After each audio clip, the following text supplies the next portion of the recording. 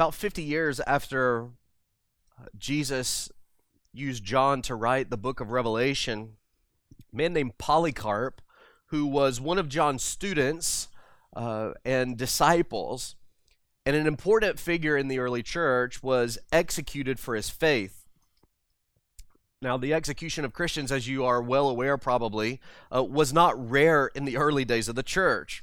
But it was still after a series of murders in which some believers were taken into an arena and literally fed to wild animals that the bloodthirsty crowd began to cry out for the blood of Polycarp. He was 86 years old at the time, and the official charge against him was atheism. Now, don't let that confuse you. It wasn't that he didn't believe that there was a God, but in the Roman context, anyone who would have rejected the plurality of gods that they worshiped were considered atheist. It wasn't so much that he didn't believe in a God, it was his position on the exclusivity of Christ and the Christian God that was so offensive to them, so that they considered it to be a violation of their law. That was the charge levied against him, and that's what ultimately led to his execution. There was an early pamphlet among the early church written by a man named Irenaeus. Irenaeus was a student of Polycarp. Irenaeus, we have many of his writings, but one of them was called The Martyrdom of Polycarp, where he recorded the details of how this unfolded in his teacher's life. Martyrdom was becoming so routine among Christians in those days that the booklet Irenaeus wrote began to be circulated as a means of encouraging and teaching Christians on how to suffer well for the sake of Christ. With extraordinary resolve, Polycarp was brought into an arena as a crowd roared for his murder. As an influential Christian in the region, the Roman proconsul was determined to get Polycarp to publicly recant. He thought if he could get him to turn away and publicly recant against these anti-Caesar beliefs that he was teaching and encouraging other people to believe, that it would begin to diminish the effectiveness of the Christian gospel in the region. And one of the things that the proconsul wanted for Polycarp to do in this attempt to convince him to recant is, he said, for him to swear by the genius of Caesar, in other words, to claim Caesar as Lord is what he wanted him to do. And then he said to repent and say, away with the atheist. And of course, Polycarp's response to that was to motion toward the crowd that had gathered and was calling for his murder, and to indeed say, away with the atheist. That's quite the resolve in that particular moment. It's said that the proconsul, sensitive to Polycarp's age even and his weakness as an 86-year-old man, was somewhat reluctant to go through with the execution, and he even encouraged Polycarp to make this turn, even if he didn't believe it truly in his heart, if he would just make this public confession so that he could be released and he wouldn't have to go through this execution. And it's to that Polycarp responded with the famous words that I'm sure you've heard before. 86 years I have served Christ, and he never did me any wrong.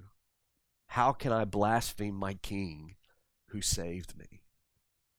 And after that, a pyre was erected. Polycarp was put to death and burned at the stake. Polycarp was the pastor of the church in Smyrna, which is the congregation to which Jesus delivers this message and to whom it was first intended. Let's briefly consider the sermon's place here in this chiastic structure.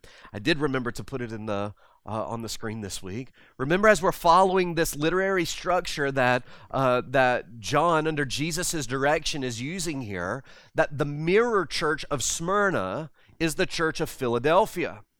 Now, these two churches are related to one another in the sense that neither of the churches receive a complaint, correction, or a call to repentance from Jesus. Of the 7 churches, 2 of them are healthy. 2 of them have no complaint from the Lord. 2 of them are not called to repentance, and it's Smyrna and Philadelphia. If you read through them, you'll also find that they share a familiar opponent. Both congregations are being harassed by a group of Jews that Jesus refers to as the synagogue of Satan. In both letters or in both sermons, that's the terminology that he uses. And what we discover is that under intense pressure from the culture in which they lived, these 2 churches shine as a glowing example of perseverance in faithfulness to Jesus and to the gospel and to what it means to live a life worthy of the gospel. They become our example in a culture that may not be threatening us with the same form of persecution, but is in just as much of opposition against us. And what will we do? That's the question that we come to here in this passage. Now, the content of Jesus' sermon to Smyrna is hugely significant on at least 2 levels. First, it helps us to develop a proper theology of suffering. It helps us to think about the reality of suffering for the Christian and God's role in that suffering. There's no room for the heresies of prosperity gospel and the word of faith movement in this message. They don't know what to do with passages like this except to ignore them and to reject them. This sermon reminds us that Christians should expect some measure of suffering for the name of Christ, and we must recognize God's sovereignty in that suffering. It reflects this cosmic war that begins to unfold in chapter 4 of the book of Revelation, or just after chapters 4 and 5, where those who follow Christ will in this life always suffer at the hands of those who do not follow Christ. And what we see in this sermon to Smyrna is an early instruction from Jesus about what we will see continue to unfold in the book. Second, this sermon shows us that the only way possible to deal with the inevitable tribulation is to wholeheartedly believe the glorious gospel of Jesus Christ. The only proper response, the only proper and true hope is to consider the gospel of Jesus. How could Polycarp and thousands of other Christians through the centuries face persecution with such boldness and assurance? How is that even possible to do that? If you're like me, you can't imagine being in a situation like that. And if you understand your own weakness, you probably don't think that you would respond in the same way as Polycarp and many others have done. How can they possibly do that? It's not because they're built different than us. It's not what it is. It's because they persevered in the amazing hope that can only be found in the person and work of Jesus. You can persevere through Christ, but you will inevitably fall without him. So as we go through this sermon and as we get to it here, we want to consider those 2 things. How is it that we are to develop a theology of suffering as Christians? What does that mean for us according to this passage? And when we face it, what do we do? How do we respond? Okay? First thing I want you to see is the church identity and Christ's title. Again, we're going to be using these same points as we work through each sermon. But look with me at verse 8 as we think about these 2 things. To the angel of the church in Smyrna write, the words of the first and the last who died and came to life. The most notable thing about the ancient city of Smyrna for us this morning is its intense loyalty to Rome. From about 200 BC, Smyrna was committed to Rome even when its imperial success was not a guarantee. Even at the height of Rome's fight and struggle against Carthage, Smyrna historically was very much loyal to Rome. Cicero, as you will probably at least recognize the name from your history books, said that Smyrna was one of Rome's most faithful and ancient allies, and loyalty was eventually rewarded to them by Tiberius, who we see in the New Testament Gospels, as he chose Smyrna to be the city and the guardian of a new temple in honor of Caesar Augustus. So this was a significant city in the context of Rome. They were very loyal. To be Smyrnan was to be a Roman. They were proud of that. They loved Rome, and Rome loved them. And it's this devotion to Rome that explains why the citizens of the city were so hostile to Christianity. Because Christianity represented a threat against what they were so loyal to in the imperial cult of Rome. And it also sets the tone for Jesus' call for these believers to be more faithful to him than even their local and national heritage. That's an important implication here.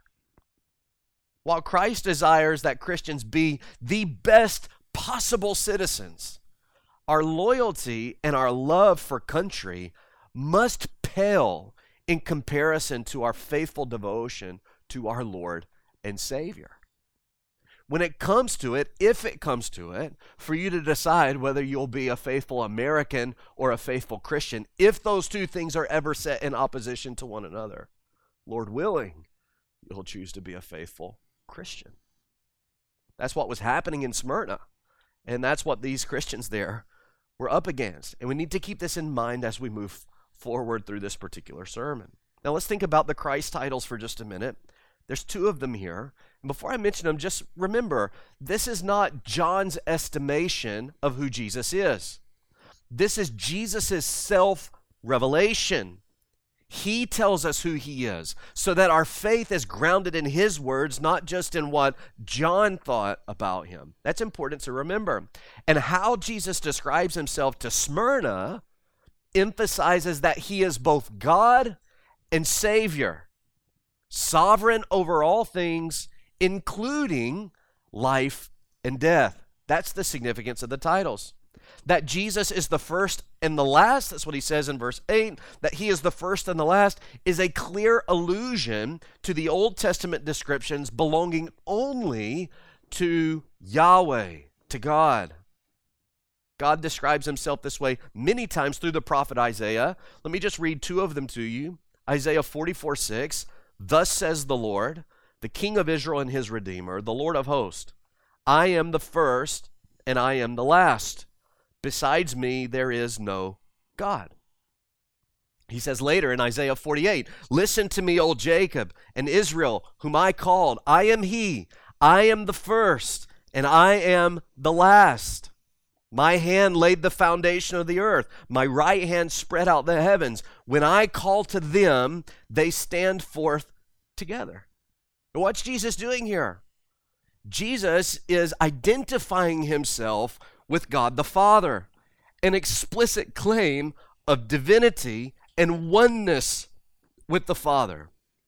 And the significance of this title for the people in Smyrna is that Jesus is fully aware of and sovereign over their tribulation and the persecution and suffering that they are indeed facing. And the same is true for us. It's true for us. Nothing that happens to us, neither the opposition we endure nor the death that we may face for his sake, is outside of the sovereign control of the Lord Jesus. He is the first and the last. He was before anything else. He will outlive everything else. He is God alone.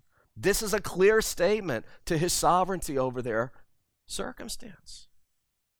That Jesus is the one who died and came to life puts his gospel front and center of Smyrna's trial. Do you see that? He says, I am your God. I'm the sovereign one. I'm also your Savior, capable of providing for you what you fear most. reminds us that we identify with him in suffering because he suffered for us. And if Jesus conquered death through the resurrection, we can face the threat of death without fear, knowing that he promised the crown of life to all who will be faithful unto death. And in the end, what we find is that the sermon to the church in Smyrna isn't so much about their suffering as it is about the glory and the power of the risen Lord. That's really what this sermon is about. Among other things, these two titles teach us that in the context of suffering, we are comforted by Christ's divine sovereignty, and we have our eternal hope resting on the fact of his resurrection. His resurrection. The resurrection is not something we are to think of on Easter weekend alone. It is our hope every day. We sing about it. Because he lives, I can face tomorrow. Because he lives, all fear is gone. Because I know he holds the future, and life is worth the living just because he lives. The resurrection makes all the difference when we come and we begin to develop our theology of suffering. How do we endure that? How do we face it? We face it with the gospel of Jesus front and center. How will we persevere? Only when we fully are convinced of and trusting in the death and resurrection of Jesus Christ. That's the significance here. Well, let's look also at the commendation. Verse 9, I know your tribulation and your poverty, but you are rich, and the slander of those who say that they are Jews and are not, but are a synagogue of Satan. Well, the commendation here is implicit. Jesus commends them because they are persevering through this incredible hardship. And what that hardship and perseverance is proving is their faithfulness to the Lord. The Lord's knowledge of their tribulation is a statement of their commitment to the gospel. It is actually their faithfulness to the Lord that has produced their suffering. And Jesus assures them that he is fully aware of it. He knows their struggle. I know your tribulation, he says. Tribulation here is defined by two other words. It's defined by poverty, and it's defined by slander. So just like in the sermon to the church at Ephesus, we could really appropriately render this sentence, I know your tribulation, namely your poverty and the slander of the Jews. But it is important to recognize that the tribulation, the suffering, the affliction that this church is facing is coming specifically as a result of their faith. It's a specific kind of affliction. Jeffrey Weymouth says it this way, in this context, tribulation refers not to the kind of common suffering that can fall upon all humanity as a consequence of living in a fallen world, but it is the specific kind of suffering that stems from identifying as a Christian. Now, we can take implications from this text and apply it to other suffering. We could take it and we could apply it to suffering with our health or suffering the things that are common to all people as a result of living in a fallen world. Jesus is still sovereign over those things. Our hope in those things is still the gospel and the resurrection. But what Jesus has in mind specifically here and firstly is this dynamic of suffering for the name of Christ, for being a Christian. And contrary to what you hear conveyed in popular American Christianity especially, the Bible guarantees that faithful Christians will have to endure some measure of affliction for Christ. It's actually a guarantee. It may not be to the extent of Polycarp. It probably won't be to the extent of Polycarp. But if you are to live a faithful Christian life, you will come under some measure of affliction as a result. Jesus says it in Matthew 10. He tells the disciples plainly, you will be hated by all for my name's sake. But the one who endures to the end will be saved, he says.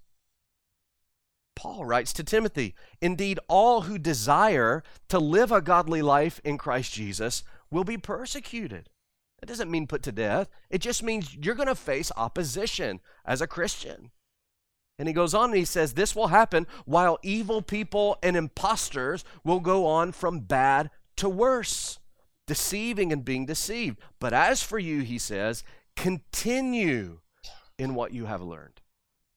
Peter says it this way in 1 Peter 4, beloved, do not be surprised at the fiery trial when it comes upon you to test you, as though something strange were happening to you. But rejoice, he says, insofar as you share Christ's sufferings, that you may also rejoice and be glad when his glory is revealed. There are many more passages than just these, but notice the commonality. There's a thread that's bringing all of these together. Part of the thread is that we will indeed face opposition for our faith. If we are to live it faithfully, we will face opposition. The other part of this thread is this encouragement from the apostles. Don't give up. And from Jesus, keep going. Be faithful to the end. Paul says to Timothy, but you just stay steadfast, Timothy, in the things that you know to be true in the Bible. Peter, rejoice in it. Not that you're happy to suffer, but rejoice in that you are identifying with Christ. Stay faithful, he means. Like I said, the odds of any of us facing martyrdom are really unlikely. But still, the fact is that all of us who publicly confess Christ and stand boldly on the gospel are going to face some form of persecution that will test whether or not we're serious about this faith. It will test us. And it should be a conviction to us if we've never really dealt with this kind of opposition. If we've never really felt with any kind of opposition against our faith, it might be because we're not really pursuing godliness at all. There's no way for the world to actually recognize that there is a Christianity that we subscribe to because we're no different. Paul says those who desire to live godly. Well, not everybody that names the name of Christ desires to live godly. You say, I haven't really ever faced opposition like this. Well, that may be the case. You may not be facing any kind of opposition. It could be because you have decided to live in such isolation to the world that they never see your good works that could either glorify your Father which is in heaven or cause the opposition that you face now. It's not that you don't live godly, it's that you don't live in the world that God has left you to live in. That's a problem. It could be that you're living in the world and that you're living godly, but when it comes to things like evangelism, you are just unbelievably silent.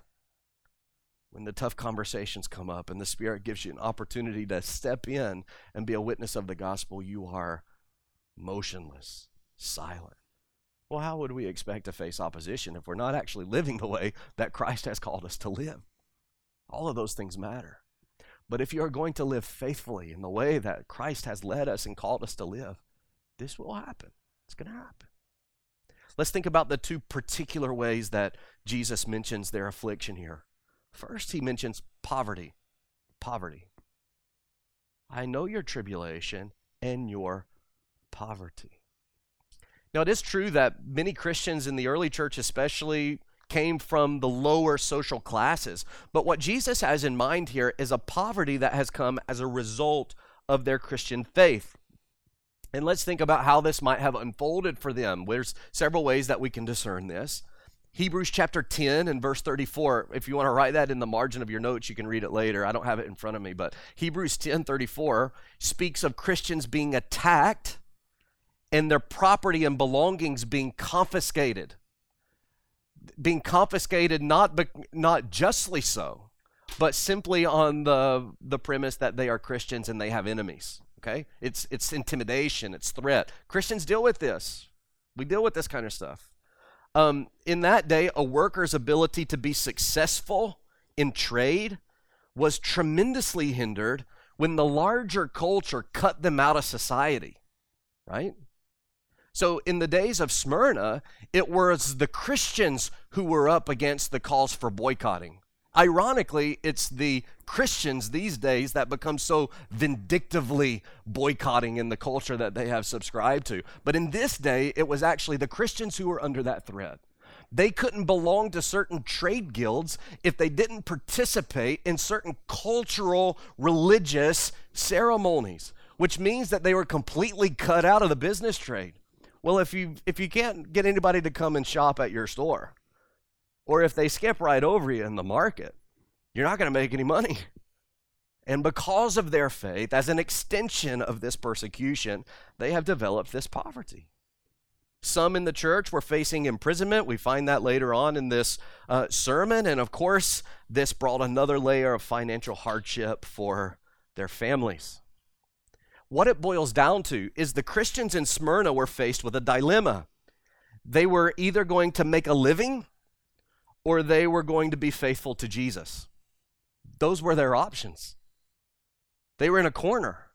What do we do here?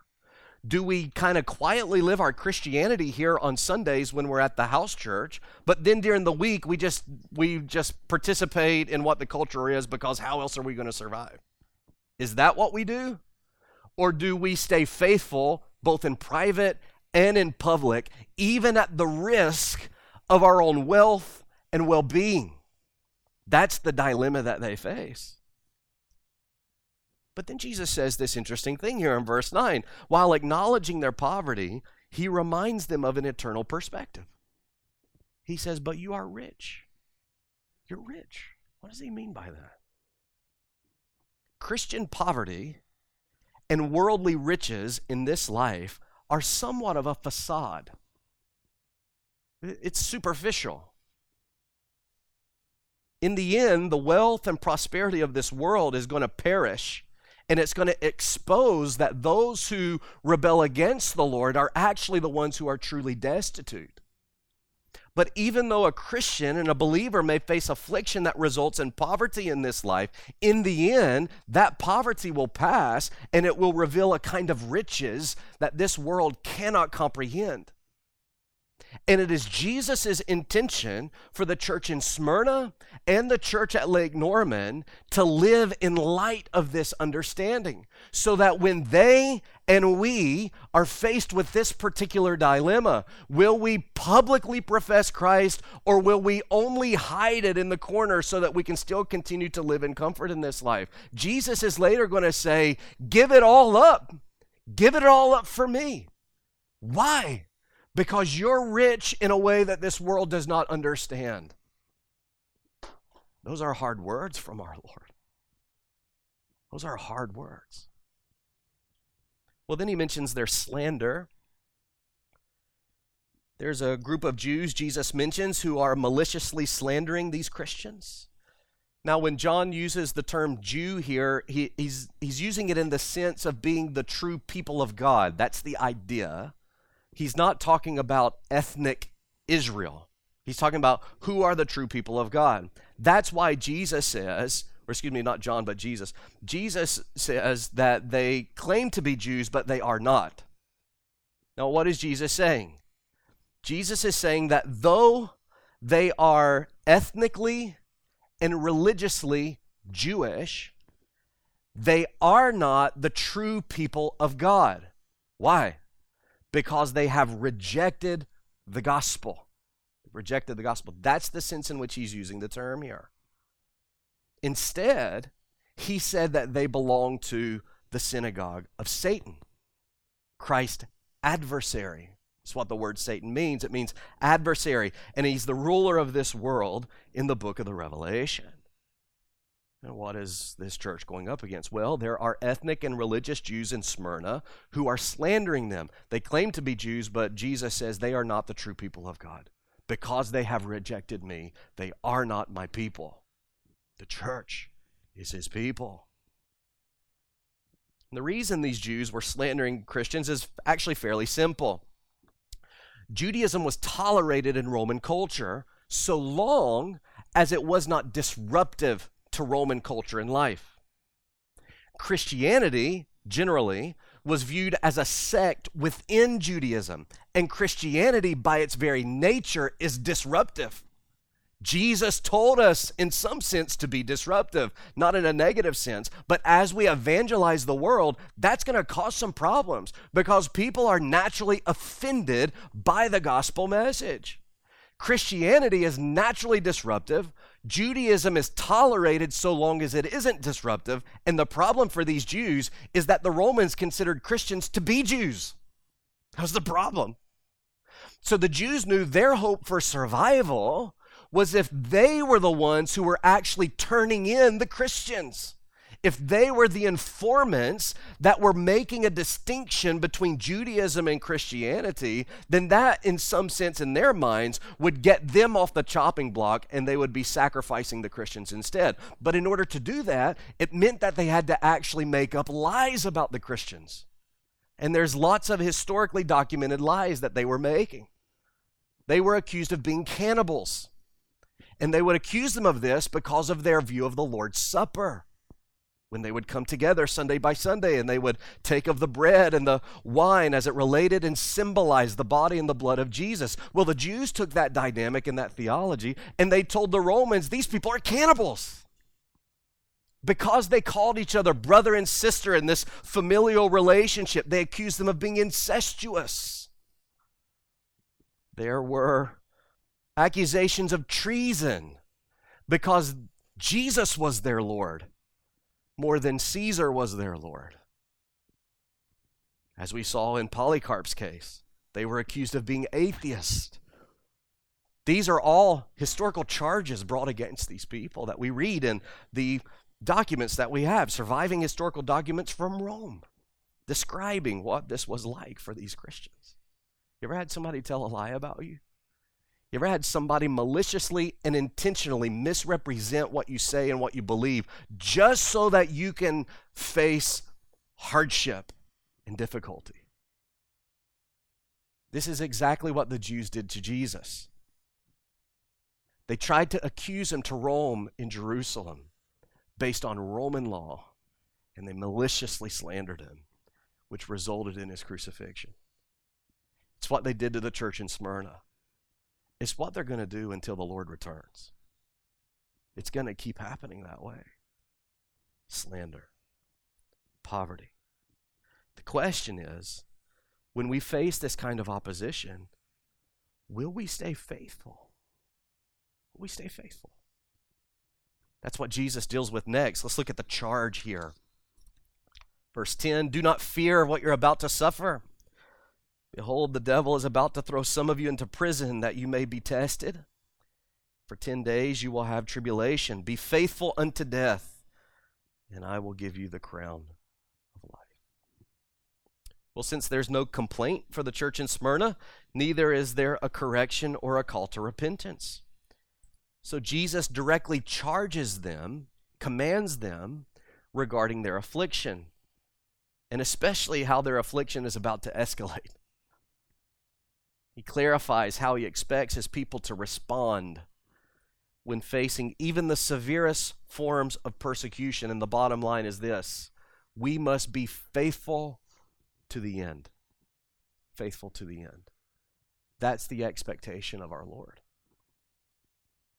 First, Jesus commands his people to do what is seemingly impossible. Do you see that? Very first phrase in verse 10. Do not fear what you're about to suffer.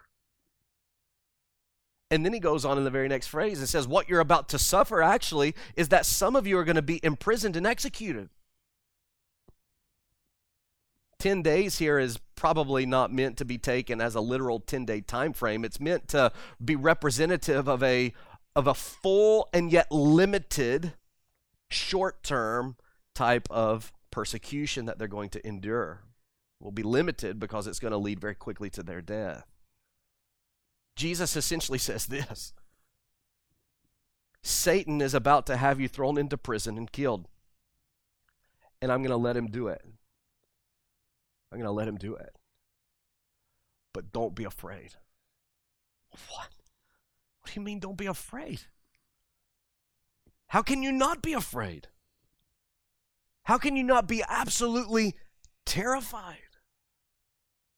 But Jesus does not give this as a suggestion. This is an imperative. He says, do not be afraid. Do not be afraid. even our suffering, what stands out here is that Jesus speaks as being in total control of it. He's in total control of this situation.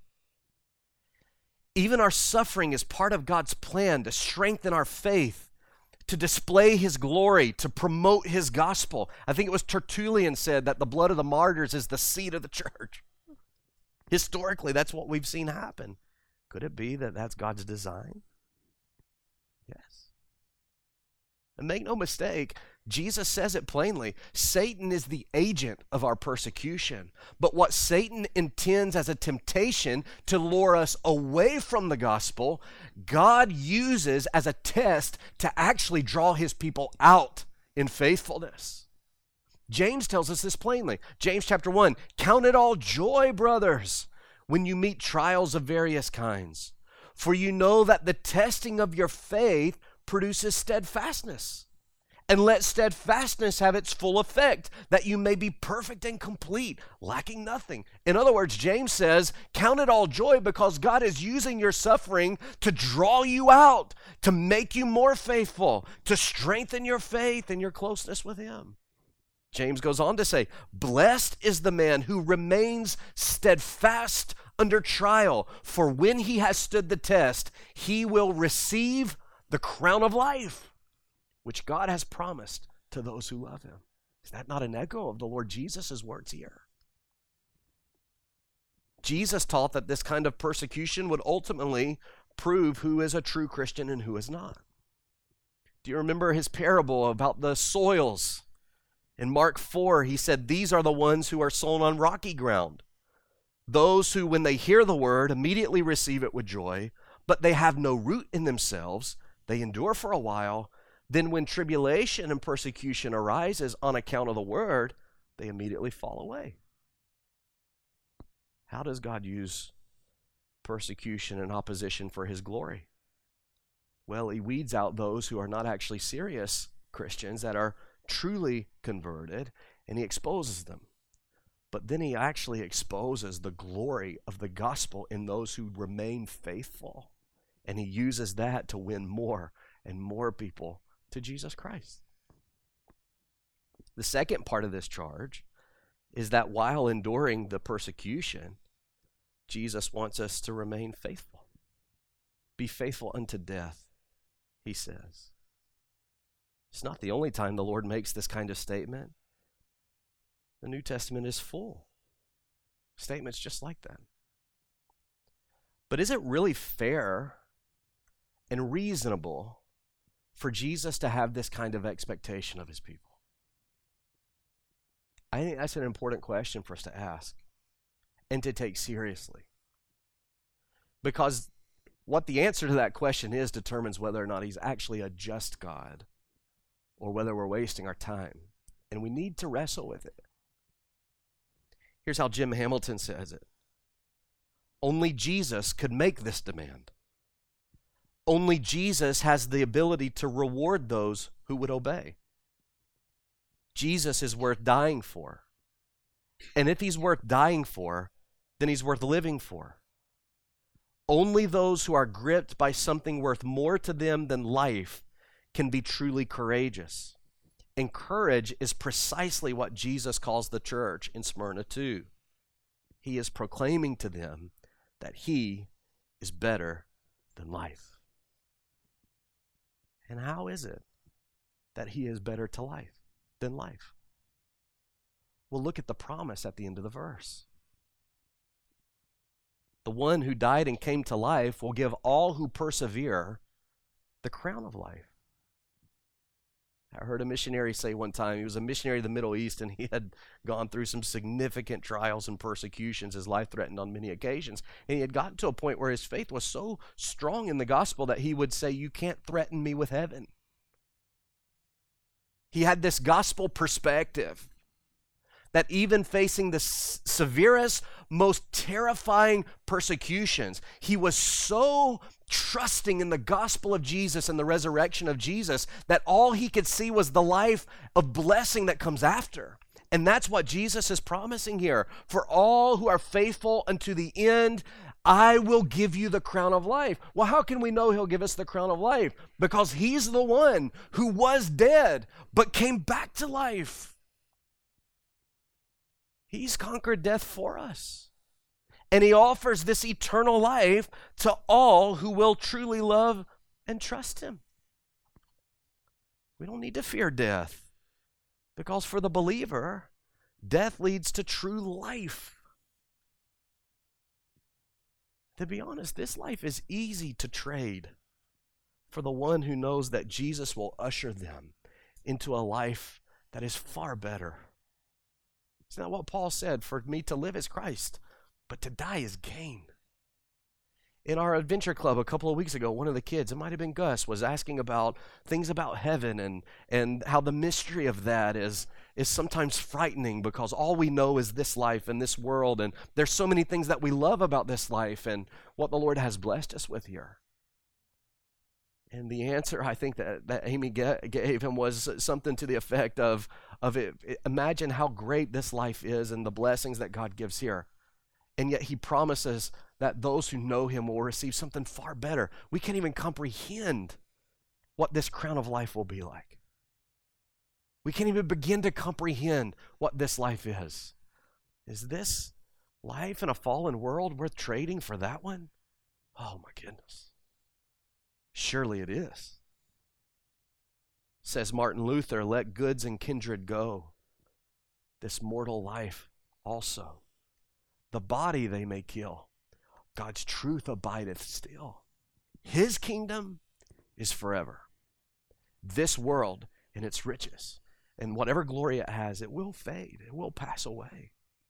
That's what we learn in the Revelation. God's going to destroy it all. And only those who persevere unto death will receive the new heavens and the new earth and eternity with our Lord and Savior. That is far better than anything that we know here. So be faithful unto death. Then we conclude with this call and conquer in verse 11. He who has an ear, let him hear what the Spirit says to the churches. The one who conquers will not be hurt by the second death. The truth is, we all fear death. Part of that fear is just the mystery of it, isn't it? We don't know when it's going to come, where it's going to come, how it's going to happen. It could be in a moment. We don't know. That's terrifying. It's frightening. Outside of Jesus, no one has ever faced death and then come back to let us know what it's like so that we can cope through it. Nobody has ever done that. We all face it with the same mystery, and none of us want to face it. We don't want to experience pain. We don't want to consider leaving people behind that we love so much and wondering, will we ever see them again? This is not the fear of death that Jesus is addressing in this text. That's not what he's dealing with here. So if you're an anxious Christian when it comes to the mystery of death, well, join the club. I'm right there with you. I'm not looking forward to that, to be honest. And it would be weird if you were, in that sense. Don't mistake this text as a condemnation of you as a Christian because you fear the mystery of it. That's not what Jesus is addressing. But if you are someone who fears death because you're completely uncertain about what awaits you after it, well, Jesus has something to say to you, actually. The Bible makes it clear that God creates us as eternal beings. We have an eternal soul that will live forever somewhere and in some state. And this is what Jesus means by the second death. To die in your natural, sinful condition will result in this separation from God in the torments of eternal hell. That's the second death according to Revelation 20 and 21. But Jesus offers salvation from eternal death for anyone who conquers. That's what he says. The one who conquers will not be hurt by the second death.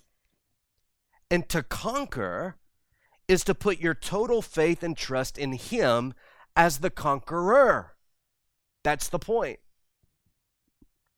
On the cross, he bears God's wrath for sinners so that all who turn to him receive forgiveness because of what he has absorbed for us.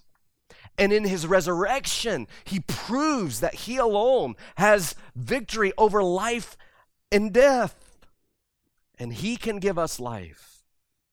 And all who will believe and follow him will receive that life. That's his promise.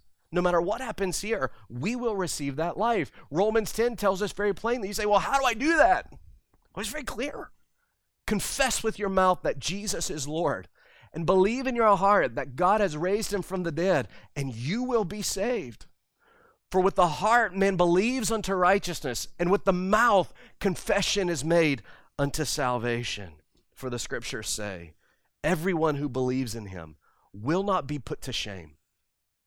That's the promise of Jesus. If you conquer, you will receive the crown of life. You will not be hurt by the second death. Well, how can I conquer? You can't. You can't. He conquered for you.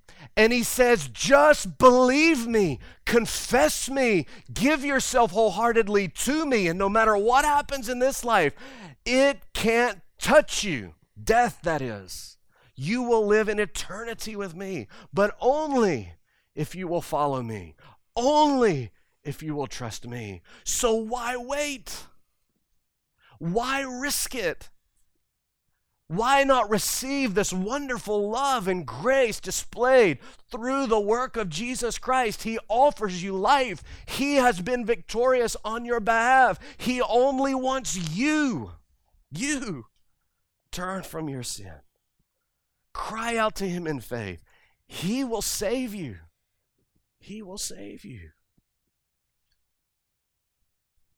You ever wonder if I face what Polycarp faced, I don't know that I have it in me to have that kind of resolve. On Broad Street in Oxford, England, there is a marker in the middle of the road. It's just a simple cross. If you didn't know it was there, you probably wouldn't even notice it. It's there as a dedication to what's known as the Oxford Martyrs. This was Nicholas Ridley and Hugh Latimer and Thomas Cranmer. Thomas Cranmer is the interesting one in this particular story. Cranmer was an Anglican priest. He served underneath Henry VIII and was partly responsible for helping the Church of England separate from the Roman Catholic Church. And of course, there's a whole history behind that. Thomas Cranmer was hugely influential in all of that. It was Thomas Cranmer who wrote the two different editions of the Book of Common Prayer, which is still the liturgical guide for the Anglican Church, and it is hugely influential in even the forms of worship that we follow today. If you come to a wedding or a funeral that I'm officiating in any way, you're going to hear Cranmer. That's a part of it. It's just in the language, and you don't even realize the influence that he still has on you today. He is a towering figure in the English Protestant Reformation. That's who Cranmer is. Well, if you remember your English history, if you care anything about that, you'll remember that eventually Mary, Queen of Scots, Mary I, ascends to the throne. She was devoutly Catholic. Protestants called her Bloody Mary. And the reason for that is because she was determined to destroy the Church of England and set up England's loyalty once again to the Roman Catholic Church, which was controlled at that time primarily by Spain.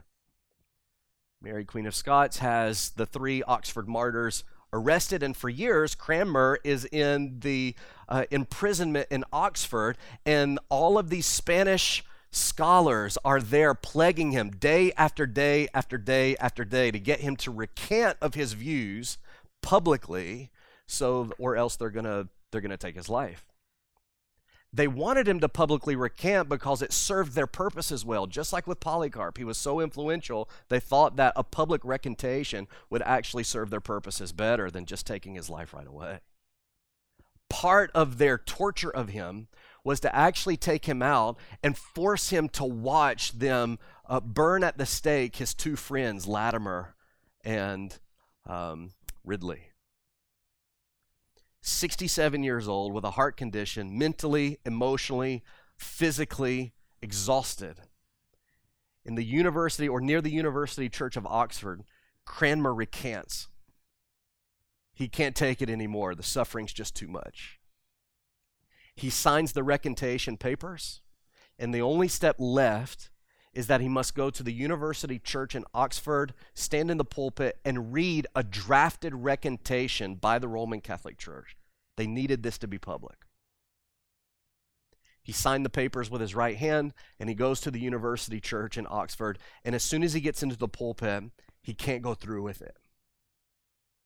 And in that moment, rather than read the recantation, he admits and confesses what he's done in signing them, but rejects the recantation and commits publicly to the true gospel of Jesus Christ.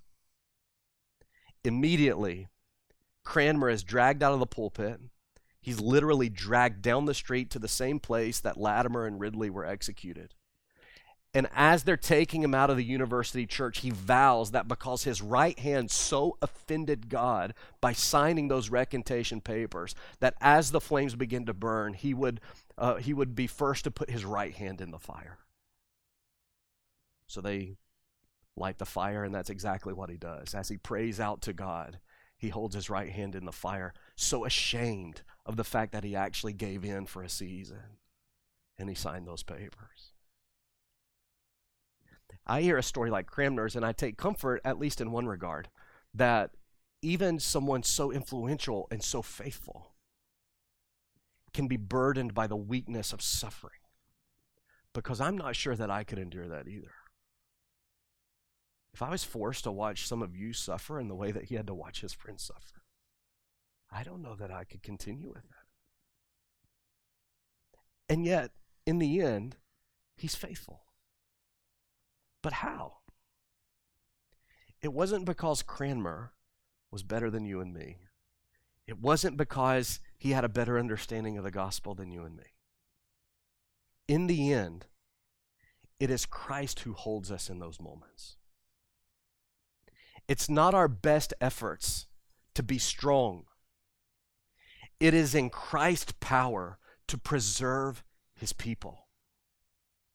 And even in the darkest moments of weakness, if you're afraid that you won't be able to do it, if you truly know Christ, if you're truly following him, he will preserve your faith. And this is upheld in the scriptures. Philippians 1:6. I am sure of this, Paul says, he who began a good work in you will bring it to completion. 1 Thessalonians 5. May the God of peace himself sanctify you completely. And may your whole spirit and soul and body be kept blameless at the coming of the Lord Jesus. He who calls you is faithful. He will do it. Jude 24. Now to him who is able to keep you from stumbling and to present you blameless before the presence of his glory with great joy, to the only God, our Savior, Jesus Christ, be glory and majesty and dominion and authority before all time, now and forevermore. You say, I don't know if I can do it. You can't. He will do it. He will do it. The one who conquers only does so by the gracious, preserving work of God in their life.